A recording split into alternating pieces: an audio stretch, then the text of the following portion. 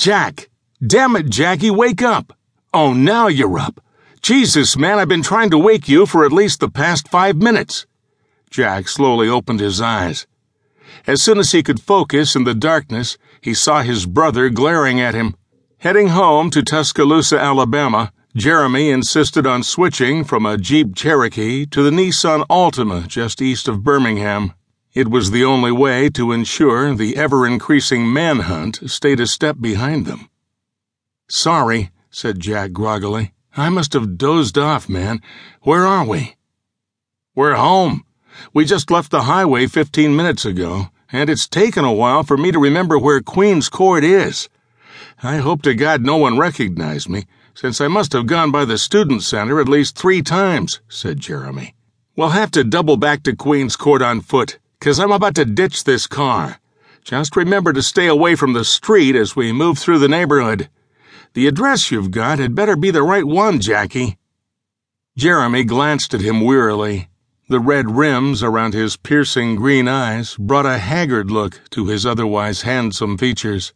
At least the welts and bruises across the top of his lip and right cheek had faded noticeably since the beating he received the night before.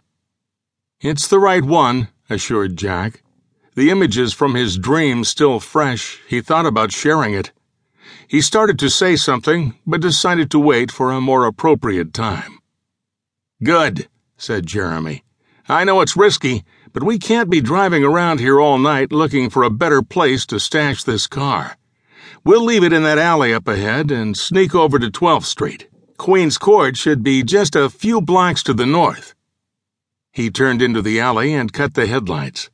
Halfway down the narrow street sat a large dumpster. He pulled up behind it and parked the car. After advising Jack to grab the pair of flashlights they purchased earlier that day, he tucked Agent Bo Cochran's 9mm handgun inside the front of his jeans after checking the safety. He then grabbed an extra ammunition clip from beneath the seat and stuffed it in his pocket. Following Jeremy's direction, Jack left a few food items, along with the rifles they carried since surviving their attempted execution almost 24 hours before. Even now, he thought about Agent Peter McNamee, the lone federal agent who befriended him last night, only to be murdered by his colleagues for the dangerous information he shared. Grateful for the miracle that later saved his and Jeremy's lives, he let out a low sigh as he opened the passenger door and stepped quietly onto the graveled road. The dashboard's clock read 9:14 p.m. when Jeremy withdrew the keys from the ignition, tossing them carelessly over his shoulder into the back seat before joining Jack in the alley. Swift and silent, they moved through the shadows until they reached 12th Street, where they proceeded cautiously. Queen's Court was still 4 blocks away. After cutting through several yards, they located the engraved street marker for 1016. A solitary watchdog behind one of the larger houses noticed the pair's presence, uttering a few gruff barks. But at least none of Dr. Mensch's neighbors were outside enjoying the evening's pleasant temperature from their porches and balconies. "So, this is the place, huh?" whispered Jeremy, after they ran up the circular driveway and stood before the front porch to the stately English tutor shrouded in darkness. "Looks like the lawn's just been cut, Jackie. You sure 1016 is the right number?" "Yeah, I'm positive," confirmed Jack. He too was concerned by the recent attention given the front yard.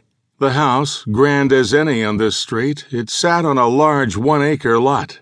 The nearest street light revealed the yard's flower beds, shrubs, and hedges recently trimmed and weeded.